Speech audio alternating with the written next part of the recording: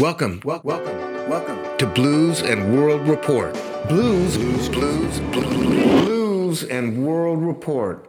I'll be interviewing all different kinds of artists whose work has been inspired and influenced by blues music. I hear so much talk about keeping the blues alive. Keeping the blues alive? No. I'm thinking the blues keeps us alive. Be careful how you vote on every election day. And of course, we're going to get down to the real nitty-gritty with the greatest blues artists on the planet. Hello, and welcome to Blues and World Report. I'm your host, Matthew Scholar. This is my inaugural episode, and I'm really excited to launch this podcast. I'll be talking with blues artists and other types of artists inspired by the blues. We will not only meet the stars of the show, but we will meet the side men and women and folks behind the scenes who make it all possible. We'll be exploring through the lenses of the greatest living blues people what the blues is, what it represents, where it came from, and who and what it has influenced. We will begin with one of my favorite blues singers, the amazing Dietra Farr. This interview was recorded on February 24th, 2021. We make mention of blues great Paul Osher, who sadly passed away on April 18th, 2021. Both Dietra Farr and I would like to dedicate this interview to his memory. According to Living Blues magazine, Dietra is considered one of Chicago's top vocalists, fiery, energetic, and soul-stirring. She has over the years been nominated for Traditional Blues Female Artist of the Year by the W.C. Handy Awards, Female Blues Artist of the Year by the Living Blues Critics Award, the British Blues Connection Awards, Les Trophées France Blues Awards.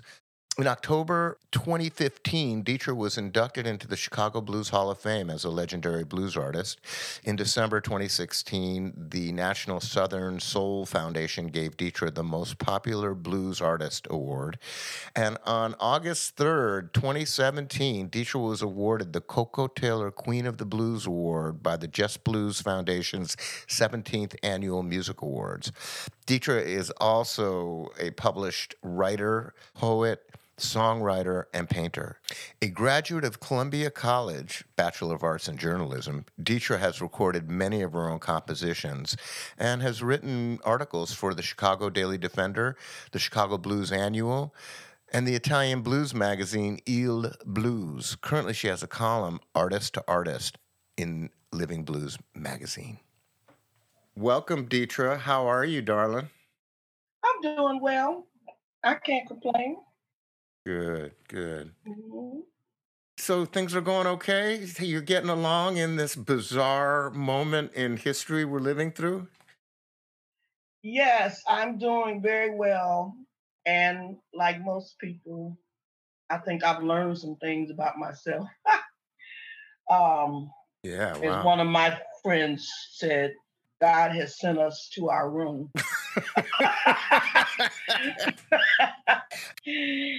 I love that. Yes. That is deep.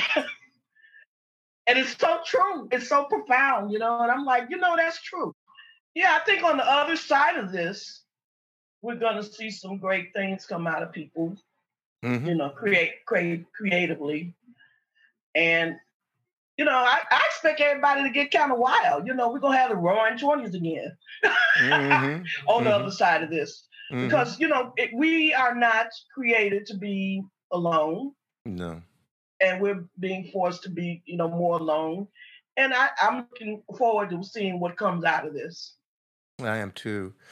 All right. So let's start at the beginning. What were some of your first inspirations? Like when you were a kid, what was your first memories of music in the house and in the neighborhood? The Ed Sullivan Show, The Supremes. I was about 6 years old, I guess. And I saw the Supremes on the Ed Sullivan Show. And I was like, oh my God, that's what I want to do.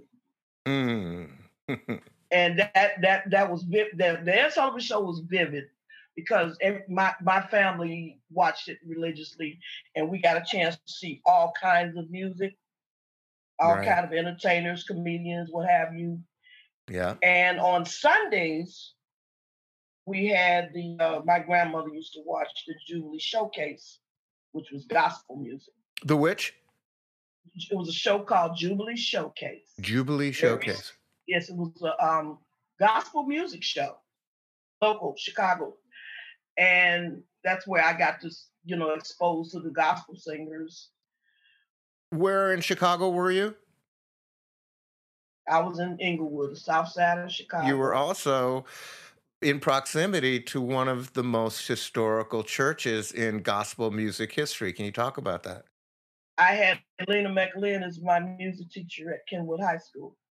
And she's the niece of Thomas A. Dorsey, who is the founder or the father of gospel music as we know it. And she talked to us about her uncle. And she told me he was still, he was an old man, but he was still conducting the choir at Pilgrim Baptist Church. And I thought, oh, cool. That's right near my house. So at that time I was living on 26th Street. So I would walk from my dad's house to Pilgrim a few times to watch it. Mm-hmm. And I was amazed, once I did studied, what he was doing and some of the songs that he wrote, Precious Lord, Take My Hand. So were you able to go in there and see, did you see them live? Sure. I went many times actually. Many times, wow. To watch him. I went to watch him. Wow. Because she talked about him, and she was brought to Chicago as a little girl to keep him company after his wife died. And did you hear him singing? Did he sing at that time? No, I didn't hear him singing. I saw him conduct the choir. Right. In terms of like Mahalia Jackson, who sang at that church, yes, with it's him. One of the churches. She was the singer that he originally used to spread his music. Right. And that's amazing, Wow. She was on Jubilee. She was on Jubilee Showcase, and she was also on the Ed Sullivan Show. Right. So she was not at the church at that time. No. I don't know where she attended. She's still in Chicago. Mm-hmm. She was on 83rd in Indiana. That's where her house was. Okay. And my other grandmother lived just a few blocks away from her. And I used to always, with my grandma, I would spend the night with that grandma. This is my father's mom. When she would take me home, she always would drive west to the Dan Ryan. And we would have to pass Mahalia's house. And I would be like, please come outside. Please come outside. Because I wanted to lay eyes on her. I'd never seen her before in person. Yeah. But she was always on the Ed Sullivan Show. So this is in the late 60s, probably, right? Yes. Yeah. So she passed in 72. That's right. And Thomas Dorsey, he was not singing or playing piano? I don't remember him playing piano. He may have, but I don't remember it. Because he was a piano player, right? Yes, he played with Ma Rainey, right. Which is interesting. He played blues. He was a blues man originally. Georgia Tom, right? That's correct. Yeah. And he brought that blues feeling to spirituals. And that is the gospel music that when you say the word gospel, that's what you're talking about, is the blues element of the spirituals. And I used to get in trouble because when it was on the radio in Chicago, they always played gospel all day long. And I used to get in trouble because I'd be dancing. And my grandma, my maternal grandmother, she didn't, you stop dancing. You're not supposed to dance to that music. But, that's what I wanted to do because it made me want to dance. But she didn't like that. So she was very strict. But a cousin of mine, older cousin, she had me to spend the night with her. And she belonged to a sanctified church. Lord have mercy. Now that's what I'm talking about. They had the tamarines going. I mean, I was like, see, this is what I like. Beautiful. Fantastic. They made a joyful noise, believe me. And I think I could have danced up in there. Nobody would have had a problem with it. Because they were running and jumping and falling out. I mean, I loved it. It was fantastic. Yeah, just the greatest singers on the planet came out of those churches here in Chicago. Some of the gospel singers that I've seen and that have crossed over into the blues world they're just the greatest singers. And Oh yeah. when I produced that record on Lurie Bell called The Devil Ain't Got No Music, I remember the poet Sterling Plump saying to me, and I actually wrote this in the liner notes, attributed it to him. He said, as long as there is a black church, there will be blues singers. That is the truth. That's Yeah. true. It's like where they're born, you know. It's true. It's true. I mean, It's it's everything to me. And the weird part is I went to Holy Angel School starting in seventh, 8th grade. I went there. And in 7th grade, somebody decided that, Catholic hymnals is very different. Somebody decided, since Holy Angels was a black school and church, that we need a gospel choir. And we did. We put about Mr. Smith was the director. He was an 8th grade teacher at Holy Angels, and with the permission of Father George Clemens, he decided it was okay because that's our heritage as Black people.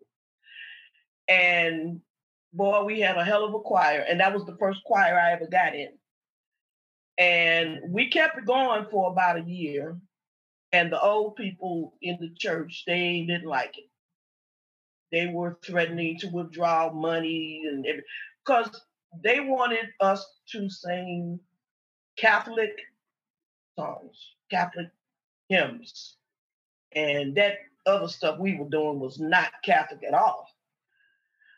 So we had to end it.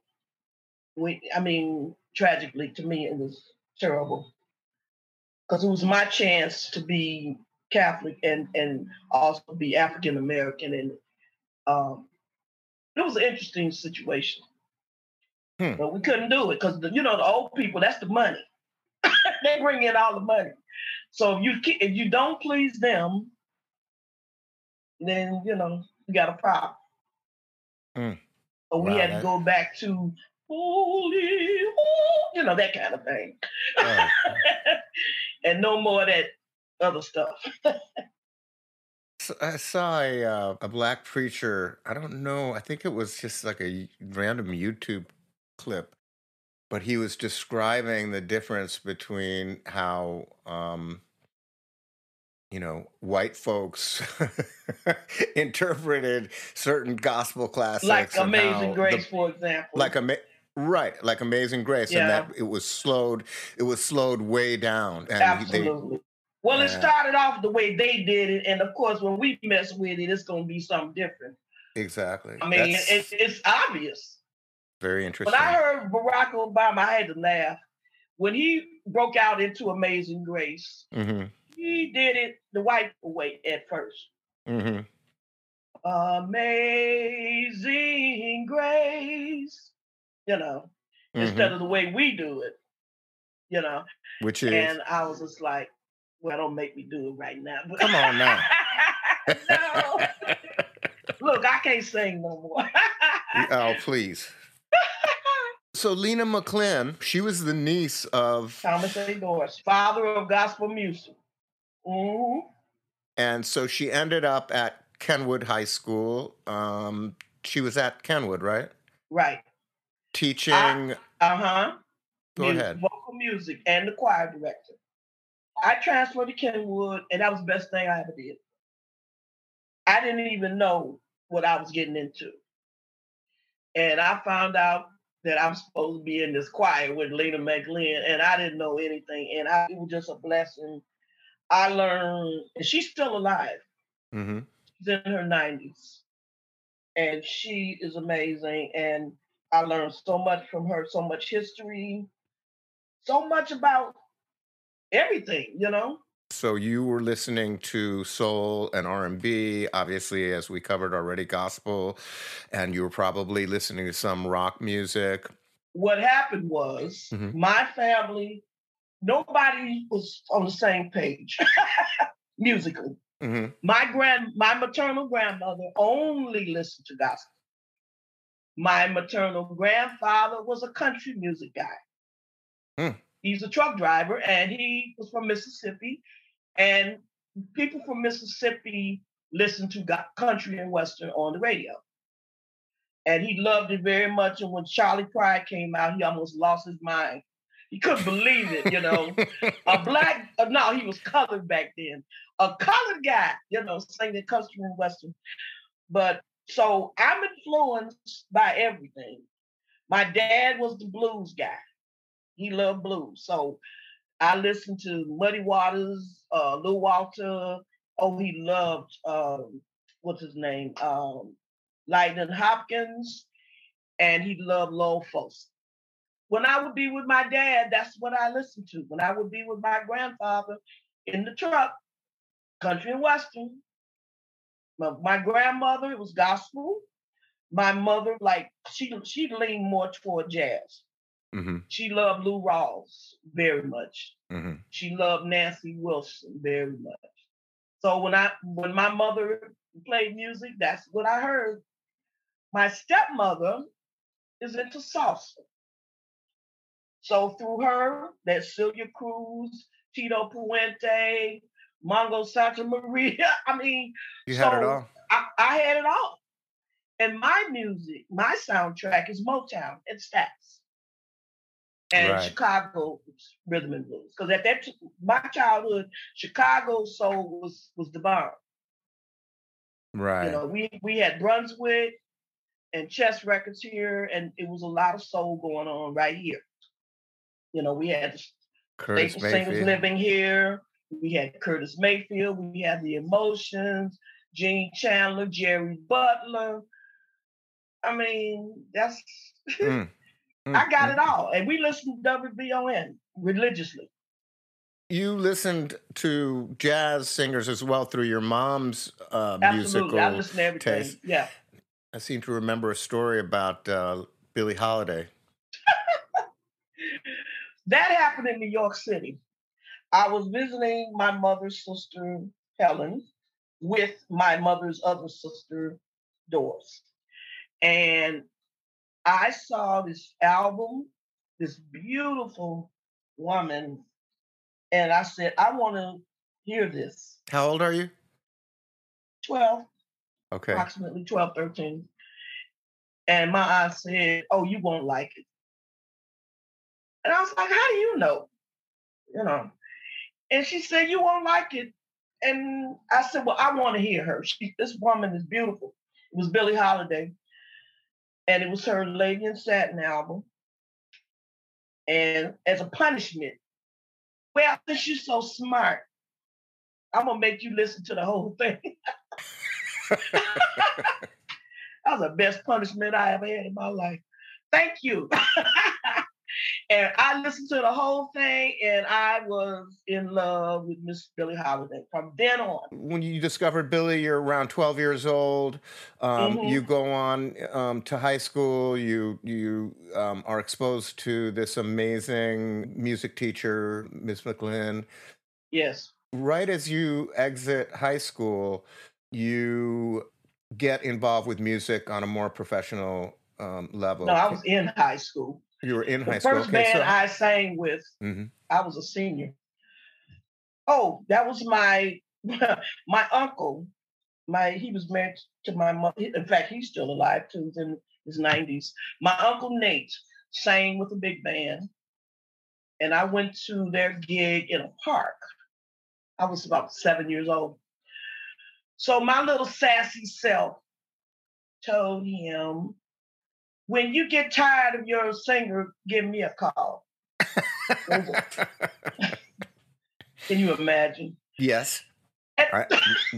Just for all the listeners out there, I've known Deetra since 1987 quite closely, so I can totally see that happening. Yep. Go ahead. Well, it did happen, and that chick didn't quit the band until 10 years later. So now I'm 17, and my aunt called me. And she said, well, she finally quit. Wow. I said, who? I forgot the girl's name. And she said her name. She said she quit the band and you can audition. Well, it doesn't mean you're going to get the job, but you can audition. And so I auditioned, me and 11 other girls, and I got the job because I knew a bunch of songs because I listened to the radio religiously. And that band was called Central Power System. Central Power System, okay. And what kind of music was that you were singing? R&B, top 40, R&B, whatever was on the radio. We did social clubs for the most part. So when you said big band earlier, you didn't mean like a not that way. Big band, and there was 7 musicians. Right. So that was a big band to me. So then you're singing top 40 stuff with your uncle's band, and then what's the next move? Well, I graduated from high school and I went to Luke College. I was studying music, and somebody in the class heard me singing. And he goes, oh, his name was Steve Brown. He said, guitar player. He said, oh, I'm in a band and we're trying to get a record deal.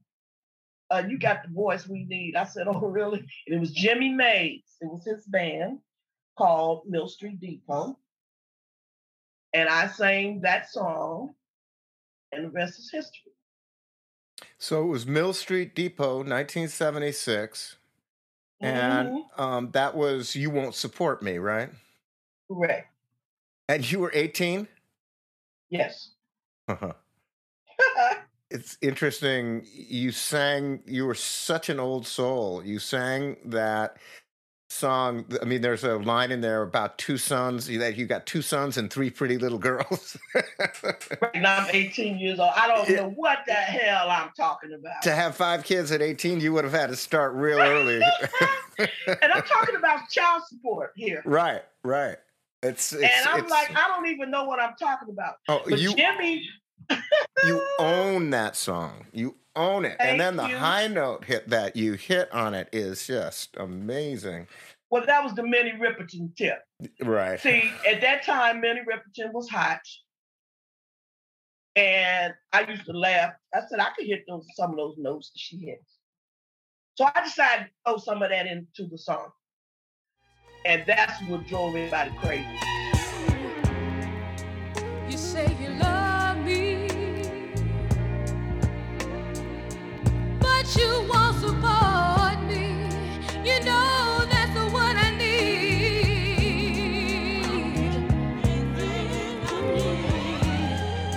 You say you love me, yeah, but you won't. You refuse. You refuse.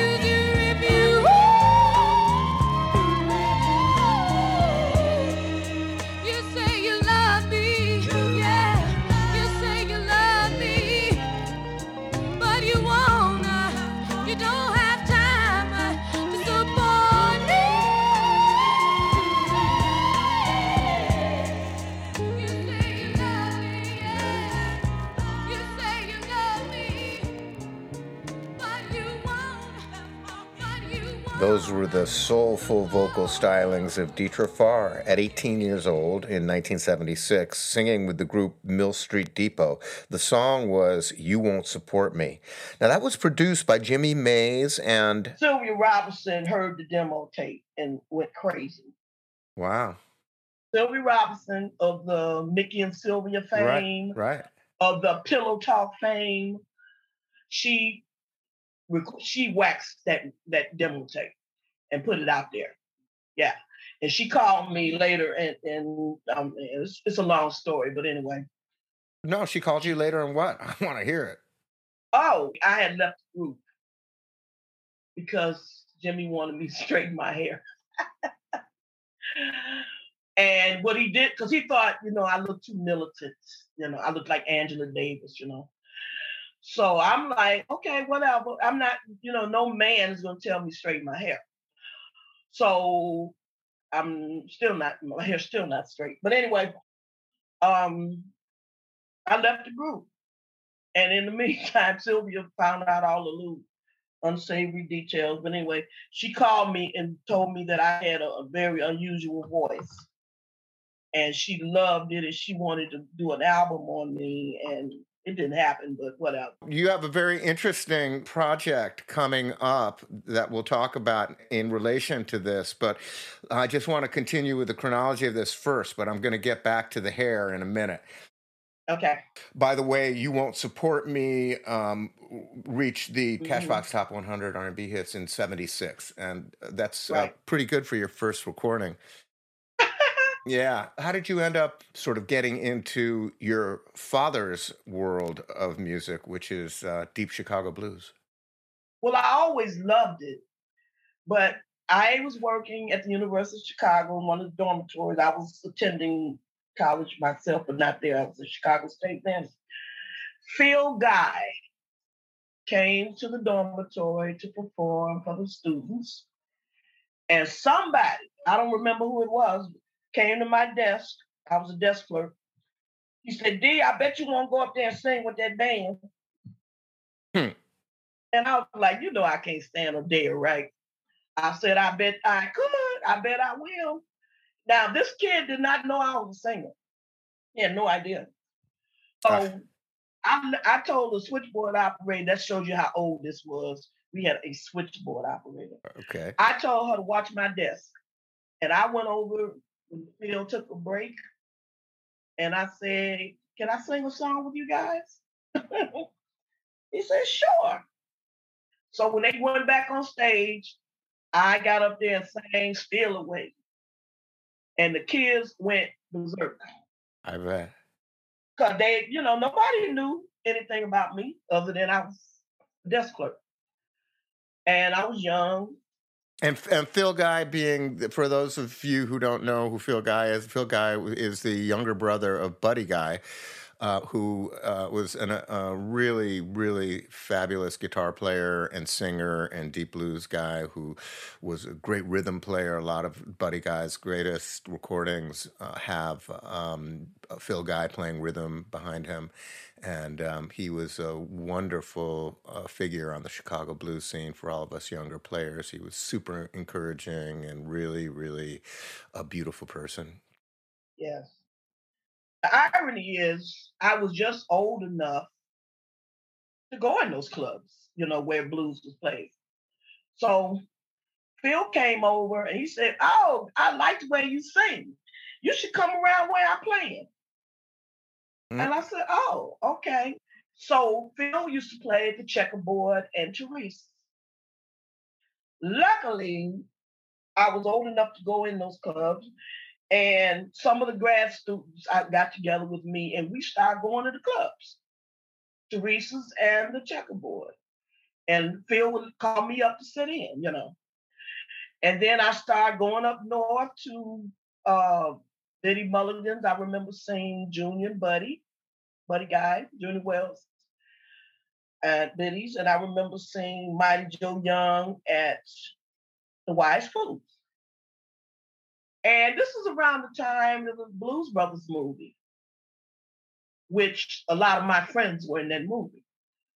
So it started to, I was like, well, maybe this is something I need to look into, you know, singing blues. Because it never occurred to me. I've always considered myself a soul singer. Mm-hmm. So that's how that started, because of Phil. I gave him, he kicked that door open for me. Not long after that, then you put your own band together. I graduated from college, and the same month that I finished college, I went to see Muddy Waters at the South Shore Country Club on my 24th birthday. And I said, you know, I'm going, because, you know, after you finish college, you go, okay, now what? What am I supposed to be doing? And I graduated from Columbia College with my degree in journalism. And I decided I'm going to sing blues. And all the blues clubs, well, not all of them, but a lot of them were on the north side. So I decided to change my life completely and leave Hyde Park and move to the north side. And I started hanging out in clubs, Kingston Mines, Blues, Wise. I went everywhere, you know. And so this is like I left Hyde Park 82. 82. Okay, so 2 And then years. I was thinking of So I was thinking of I graduated college in 81. Right. So I was thinking to myself, Dad, you know what I really need is a piano player to help me make this shift, because I'm one of these people that likes to be prepared. And I got that from Lena McLean. She like drilled that into our head to be prepared. So I didn't want to go sit there with people and don't know what I'm doing, don't know what key I'm singing. I didn't want to deal with that. This is a whole new world for me. Mm-hmm. So the Chicago Reader, that newspaper, they did an article on Earl Helfer. And I thought, he's a nice guy. I can read him. He seemed like such a nice guy. Erwin Helfer? Yeah. Yeah. I said, maybe I can pay him to practice with me, So I looked him up in the phone book. Remember phone books? Yeah, I remember those. Pages, the white pages. I looked him up, called him, and told him what I was trying to do. And he said, sure, come on over. So I went over. And I went over for a year. Every week, I would go to his house. And so you go to his house. He got you rehearsing all the songs that I wanted to do. I would just bring figure him. out what keys. Yeah. Yeah, we went through all of that, and I went to all of his gigs. Every one of them. Every gig he had, I was there. And so then you put your own band together? A friend of mine worked at an answering service. This girl, Frida, called me, and she said, I got a client that loves blues. Can I give him your phone number? And it was Steve Kirkhoff. And he called me, and we met up. And I told him I wanted to get a gig somewhere. And Steve said, well, I know the owner of the Kingston Mines. I said, you do? He said, yeah, I see what I can do. He went and told Doc Pellegrino that I was the greatest singer in the world. Not ever having heard me. Never heard me sing, just live. And Doc told me to come in. And I sat in with somebody's band. I think it was Chico Chisholm. But anyway, I went up and sang, and Doc hired me. So that was my first blues gig. And the first gig I did was with John Walker's band, Christmas Day, 1983. When you got a residency there and you were working weekly, what was the setup? What were the hours? How long did you work? What was the deal? Have mercy. And how much did you get paid, if you don't mind me asking? I'll tell you. I'll be glad to tell you. Yeah. It's called paying dues. I worked from 9:30 till 5. Well, they close at 5 in the morning. No, 4 in the morning during the week. So you might as well say 9:30 to 3:30 in the morning. We used to do 5 sets. Now, remind you, I didn't know 5 set worth of songs. That was ridiculous. And it was hard. 5 1-hour sets? Yes. So about 1:30, when the other clubs would close, all the musicians would come into the mines because they stayed open later. And I'd call them up. Soon they walk in the door. Come on up. Lefty D's in the house, everybody. Come on up. Because almost everybody wanted to sit in. So I used that to my advantage. They had to help me out. Well, that was the whole culture at that club. After hours, people would come in and spell the people that were getting exhausted from these ridiculous hours. Luckily, it's a blues tradition to bring your colleagues and friends up on stage with you and it was fun. And jam with them. Oh yeah, it was a great time. They saved me because I didn't. I was prepared to do 3 cents, but 5. So. And so then you got a residency after that, I think in like 80, when? At Blue Chicago. Oh, that happened later. That was, what year was that? 85? I think it was 80. Yeah, 85. 85? Okay. Yeah, I started working at Blue Chicago. And then I took a break to have my son, who was born in 86. And then I went back when he was about a year old. I went back. And I met you around, when did I meet you? 89? No, 87. 87, okay. Yeah, you hired me in 87. Without even seeing you. You still are the only person, the only musician I ever hired that I never heard before, but that I heard about you. Mm-hmm. Mhm. Yeah. Everybody, I said, I'm looking for a harmonica player. Your name came up 4 or 5 times. Wow.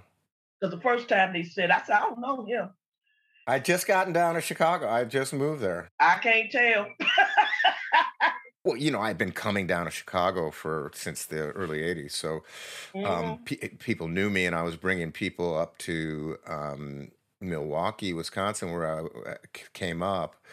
And so I had produced and promoted shows with blues people from Chicago since about 83, 84.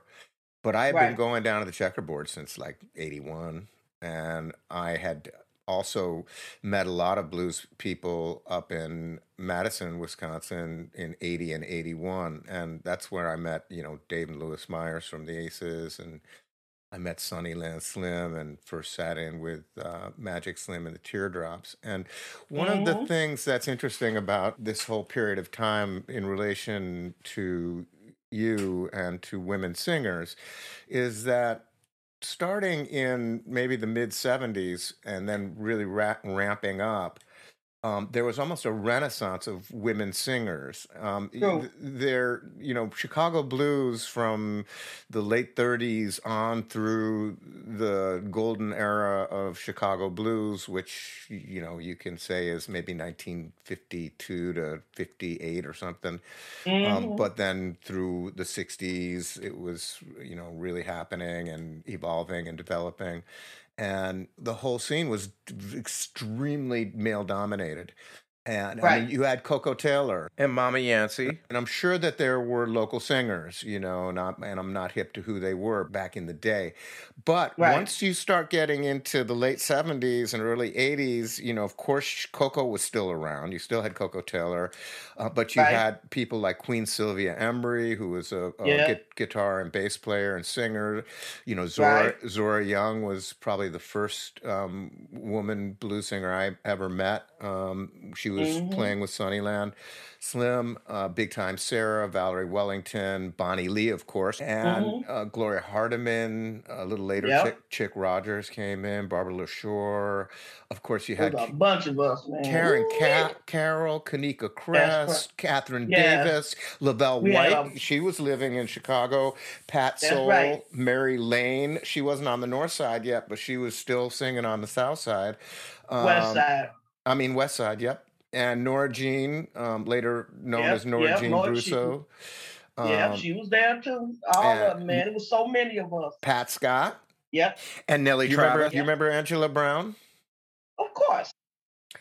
And so how was it being a young woman coming into the blues scene on the north side by yourself? Yeah, I was the new girl on the block. I came in right after Valerie.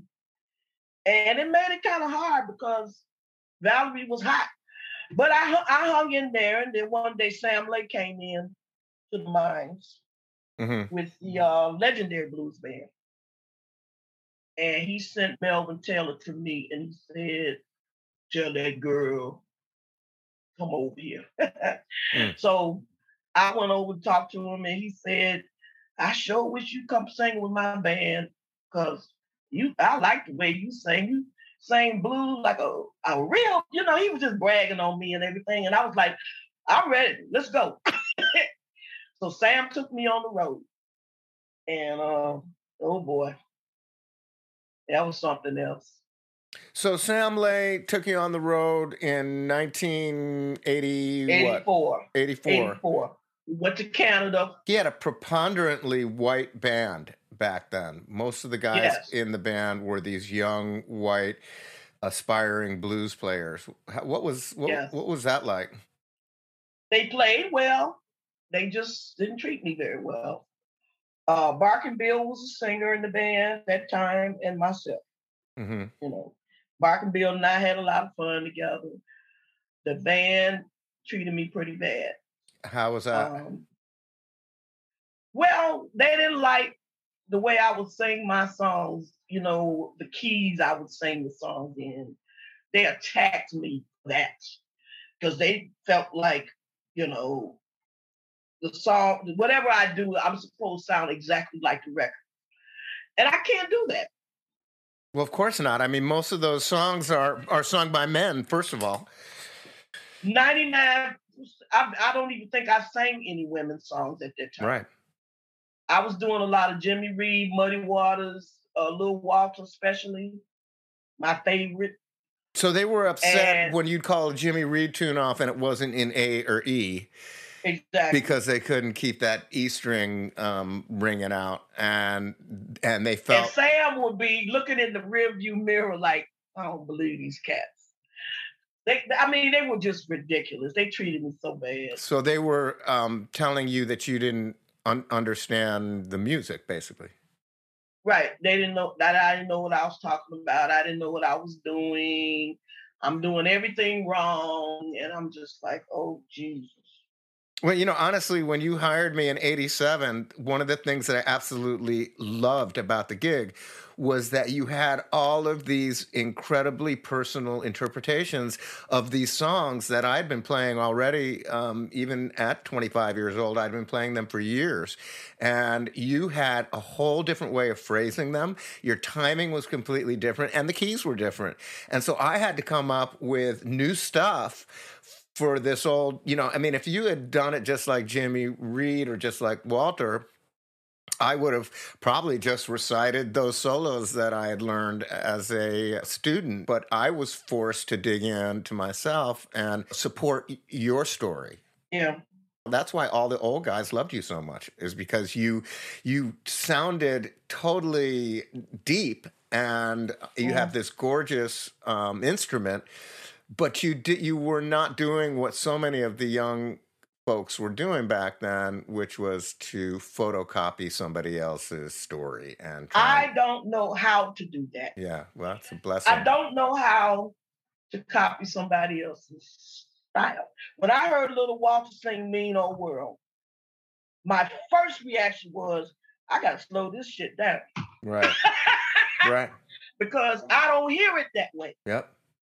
This is a mean old world. I live. I can't sing it like that. Right. Right. I couldn't even.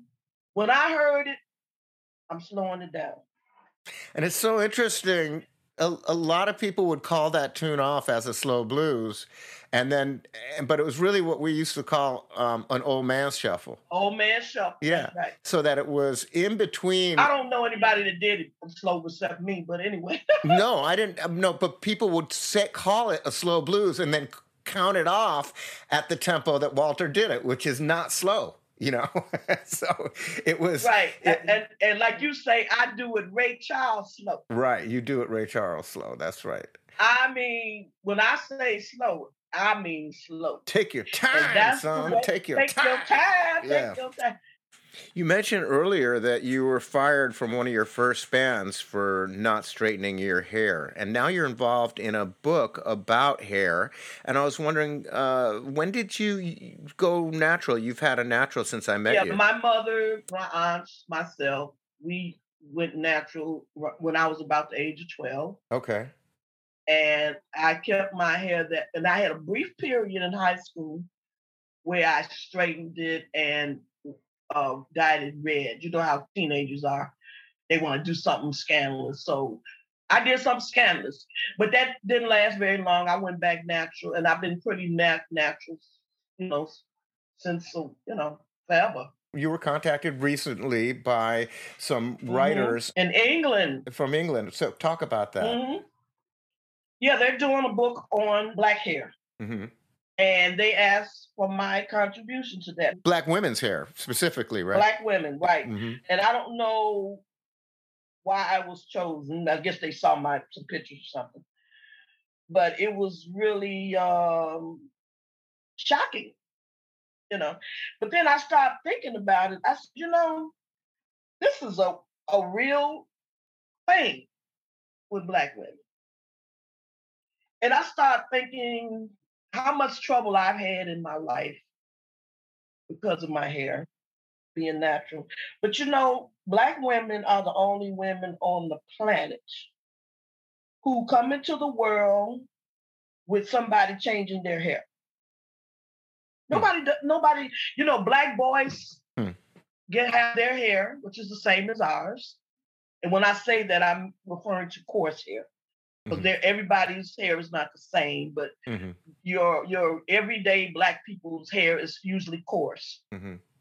And the boys are allowed to keep their hair the way it is. And the girls, once they get out of babyhood, immediately their hair is straight, usually. And I start thinking, what does that do to a child, to a young lady, young girl? The first message is something is wrong with you. And I never thought about it until they came, because that when they asked me to be a part of the book, I did a little soul searching about that, because it's always been an issue with me. My grandmother, my maternal grandmother, she talked about good hair and bad hair. And I didn't understand. And actually, both of my grandmothers did, because they grew up in that era where Black hair was considered bad hair. And I never understood it. Why is Black hair considered bad? The boys have hair that's natural. They only change their hair as an adult if they choose to. But if they don't choose to, it's okay. You know?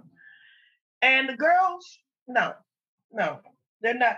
Their hair, something wrong with your hair, it's nappy. You got to change it. Almost every Black girl in the world has to put up with that. And then there was this label or stamp of militancy that was affixed to anybody that sported a, you know, as you referenced Angela Davis. I'm militant, right? Because I'm wearing my hair the way God gave it. You know, God gave me my hair. So how did it get to be wrong? Why did it get to be bad? You know, yeah. I never understood that kind of thing, you know.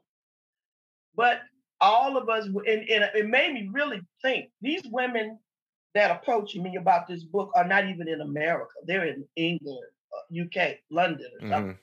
And they have the same issue. Right. So it's a worldwide problem. Yeah, as is racism and white supremacy in general. But Black women are the only people on the planet that have to change their hair.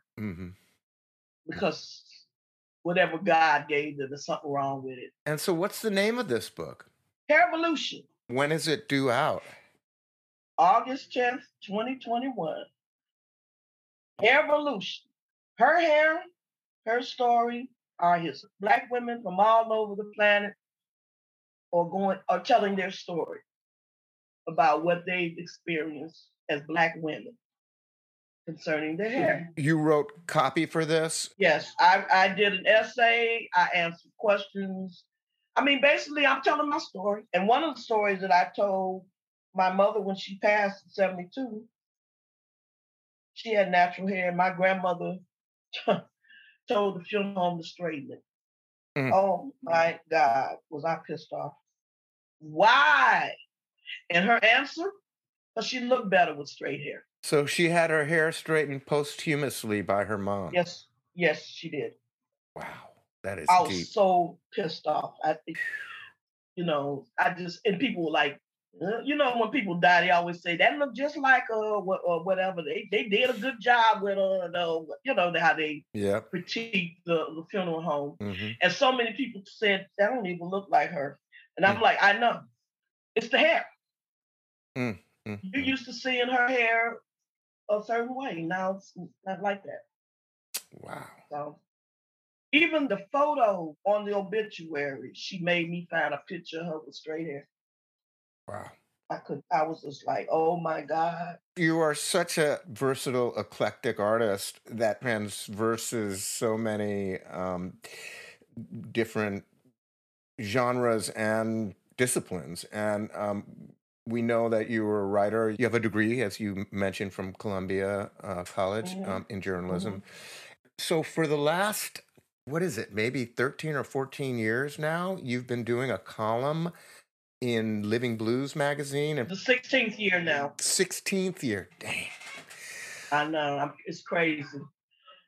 For those of you who don't know, Living Blues magazine is probably the most respected periodical in the blues industry. For the last 50 years. Yeah, for the last 50 years. This is a column called Artist to Artist. What's that been like? You're able to reach out and have really cool discussions with a lot of different kinds of blues artists. Yeah, it's been fun. I started off interviewing people that I knew, because I started the column before I was on Facebook or any kind of social media. So naturally you go toward people that you already know. And then once I got on social media, Facebook has been very instrumental in me choosing to interview all kinds of people in all kinds of places.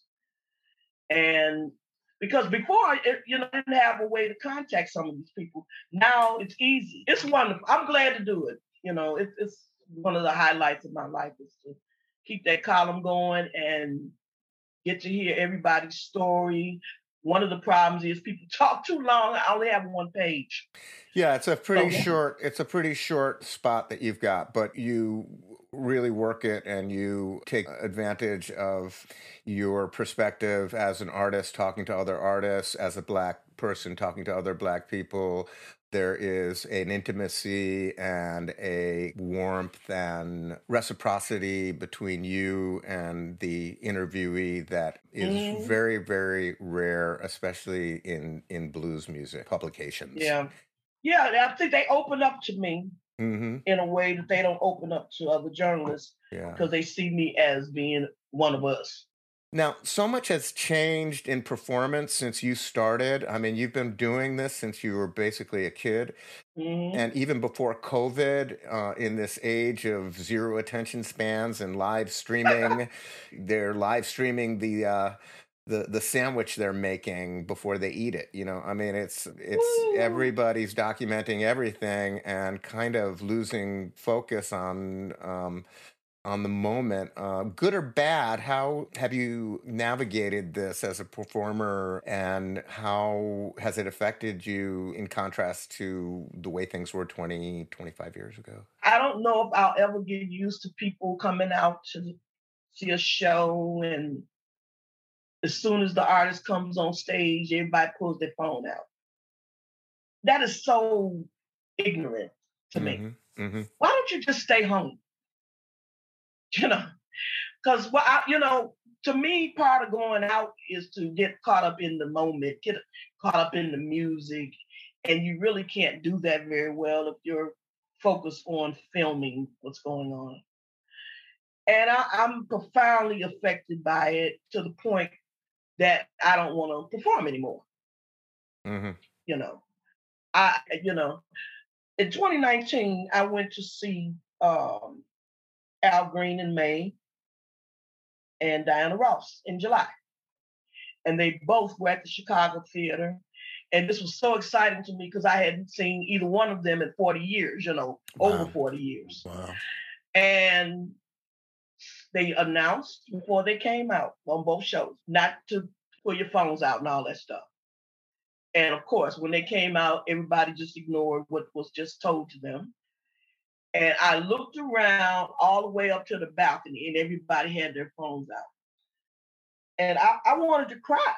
I'm like, you guys are missing this moment.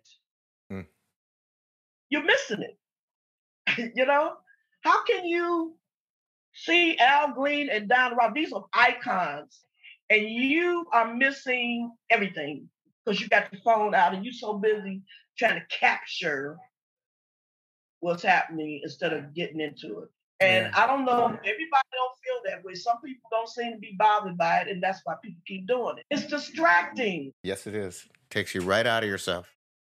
I'm trying to sing, and I'm trying to connect with you. the audience. I'm trying to connect. I'm connecting with a cell phone. There's another project that you're involved with right now that is fascinating, which is the Mojo Museum. You're on the board of directors of the Mojo Museum, which is the house that was the first house that Muddy Waters bought when he moved to Chicago. And his great-granddaughter is the owner of it and is created a project around the restoration of it. Yes, Chandra Cooper Davenport. She is Muddy's great granddaughter, and she decided years ago when the family wanted to sell that house, she decided, no, I don't. It shouldn't be anywhere outside of this family. So she said, if you're going to sell it to me. So that's how she ended up with the house. And for years, she's owned it and didn't know what to do with it. So when people don't know what to do, they don't do anything. So she, did the best she could, and she hooked up with me and Barry Dolan's and, Kenny Smith, and we got together and we started talking. And now we're working hard on raising the funds. So Barry Dolan's being the guy who booked the Chicago Blues Festival for over 25 years. Yeah. And then Kenny Beady Eyes Smith, who lived in that house as a child. Kenny Beady Eyes Smith is a great blues drummer whose father was Muddy Waters drummer Willie Big Eyes Smith. And did Chandra live in that? She was born there. She was born there. So that was her first home. That was her first home. So you've got two people. And then you said Paul Osher. Now Paul Osher lived in the house in the basement with Otis Spann. Otis Spann. Yeah. They shared the basement, and he played in Muddy's band, and so we are the board. So you have three people on the board. You have Paul Osher, who was the first white blues player that Muddy Waters ever hired. He's a harmonica player. He's a multi-instrumentalist, but he played harmonica with Muddy. And he lived in the basement with Otis Spann, the probably greatest blues piano player in the history of the instrument. Yeah. Kenny Smith, yourself. And Chandra's mom. Lived in the house. She was raised by Muddy. So you see some of the pictures sometime, and you'll see this little girl with Muddy. Muddy raised her, Chandra's mom. So we're the board, and I'm so excited. This is something that has bothered me for years and years. Muddy's house should be a museum. It should be a shrine. Right. I mean, people come to Chicago. Landmark, yeah. That's one thing that bothers me about Chicago. We have all this great music history, and we don't have anything much to show for it. Right. Everything's been torn down. Chicago's notorious for tearing things down. We have basically the Chess Records building, 2120 South Michigan, which was owned by Marie Dixon, Willie Dixon's widow. And then we have Muddy's house, 4339 South Lake Park. I mean, this is our history right there. And everything else is gone. Right. All the old clubs, Teresa's, the building is still there, but Teresa's is gone. The checkerboard is gone. Everything's torn down, and this is all we have. And nothing was built up either. I mean, there's been no blues museum of any kind in. And I don't understand blues Mecca. Yeah. And so when people come here, like for tourism, they want to see something, and we haven't had anything for them to see except, like I said, the Chess Records building, which is now Blues Heaven. Right. And that's it. We should have statues all over Chicago. Right. Of Mahalia Jackson, Sam Cooke. Right. Muddy Waters. Muddy Waters, Howlin' Wolf, Little Walter, Coco Taylor. Yeah. I've been saying for years when, I go overseas, I hear people say, where are you from? Chicago. Oh, there's two things they reference. One is Al Capone, and the other is the blues. It's not the John Hancock building. It's not Wrigley Field. It's the blues. And talk about missing the boat. You know what makes me mad? The tourism that comes to this town for the blues. And the people here have not honored this music. do not understand. Yeah, You know, no. I don't understand. I mean, if they're not, I could understand that they weren't making some money off of it. You think all the hotels in Chicago and stores and everything don't benefit? They sure do. With the shift of consciousness about race and race relations, with the Black Lives Matter movement really becoming a international phenomena off of recent events from Breonna Taylor to George Floyd, on and on and on. There's dozens to reference. Mm-hmm. We're now seeing within the blues genre a whole new conversation emerging that me and you have been having for 30 years. And that I've always been sort of interested in on a personal level, intellectually and spiritually, that, you know, what is the relationship of non-African American blues practitioners or artists, you know, to this music, and how are we supposed to react to the very transparent and obvious appropriation that is taking place in blues music, that has been taking place for a long time, and that is part of a tradition of the appropriation of Black music, especially in the United States, be it blues or jazz or rock and roll. The list goes on. I mean, every one of these genres is rooted deeply in blues music. And we see in the contemporary blues industry this appropriation, this exclusion of Black artists from festivals and clubs. And so there's this whole conversation going on now on social media and other platform shows like this, for instance, where people are starting to really talk about it and have the hard conversations. Yeah. How do you feel about all of that? Okay, well, first of all, let me say this. I never experienced racism that I knew of until I started singing blues. And it's because of where I come from.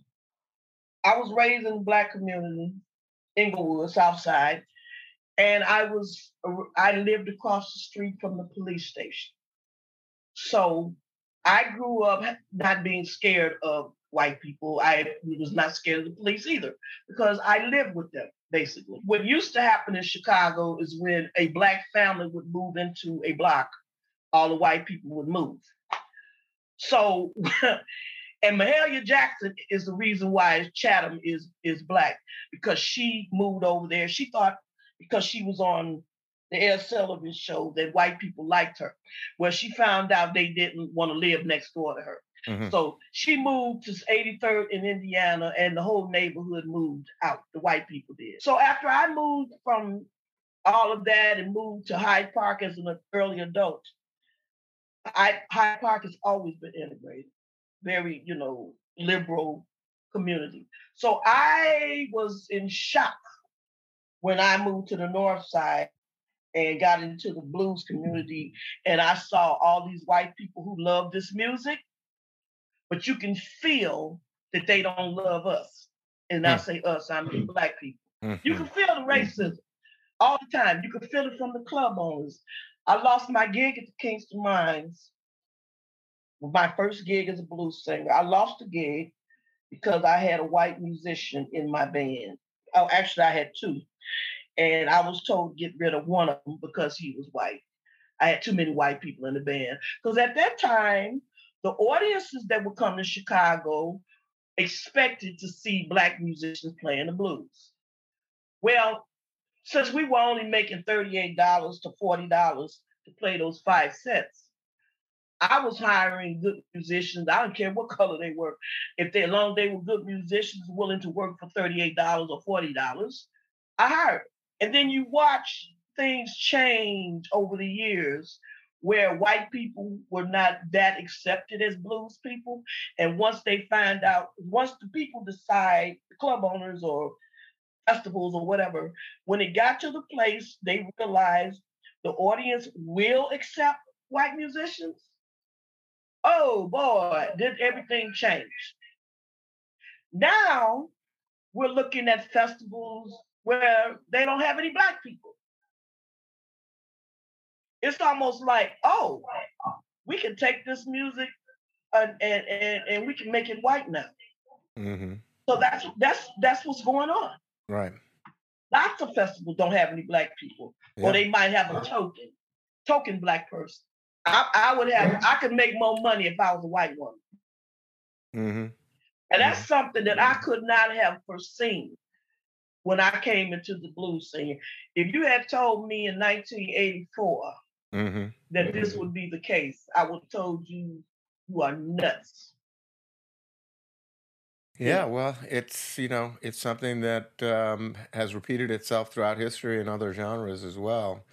And so we see it really taking hold in blues for the last at least 25 years. It's been moving in that direction. I think that a lot of hard conversations are happening. A lot of myths are being dispelled, like Black people abandoned blues, so we picked it up, which is the biggest bunch of bullshit that I've ever heard. We know better than that. we know better than that. And not only that, but there's a renaissance of young sort of traditionalists that are coming out of the South that are, from like 21 years old to 30 years old, who are like deep blues guys. And I'm talking about Kingfish Ingram, I'm talking about Marquise Knox, Jontavius Willis. I talked to all those young men. Andrew Ali. It just, yes. Mm-hmm. I love it. I'm like, where y'all been? I'm so happy to see this.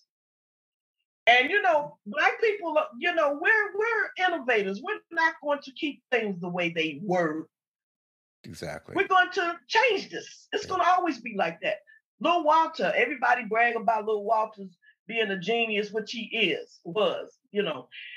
But he didn't play the way he heard somebody else play. He played his way. Right. And that's an artist. An artist is not somebody that sticks to what somebody else did. Right. And that's what, when I was being attacked by Sam's know-it-all musicians, right, they didn't understand that. They were traditionalists. So you're kind of talking about, Black music aesthetic being a impulse towards innovation and pushing the envelope and creating change. And if that's the case, then being an archivist and being somebody who is just sort of preserving the traditions is in itself untraditional. Once Muddy completely changed the sound of blues music, coming out of Robert Johnson's Son House. Right. Once he completely changed it, then he became militant and set in his ways artistically. But it was his music, it was his whole canon that he had created. Yeah.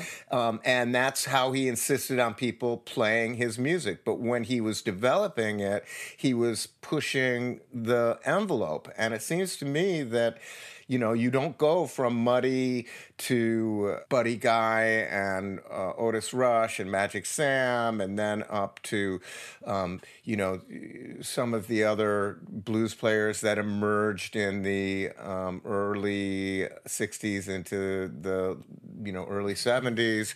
And end up with Stevie Ray Vaughan, the Fabulous Thunderbirds. You end up going from Muddy to Buddy and Magic Sam to, I don't know, maybe a Sly Stone, and then to Prince. And I'm not trying to render genre meaningless, but it seems to me in what you're saying that there is a continuation of the blues spirit and the blues creativity in all of Black music, and that to sort of say that that Black folks abandon their own music is to not understand the process of musical evolution in a Black American culture. Well, I'm excited about what these young people are going to do.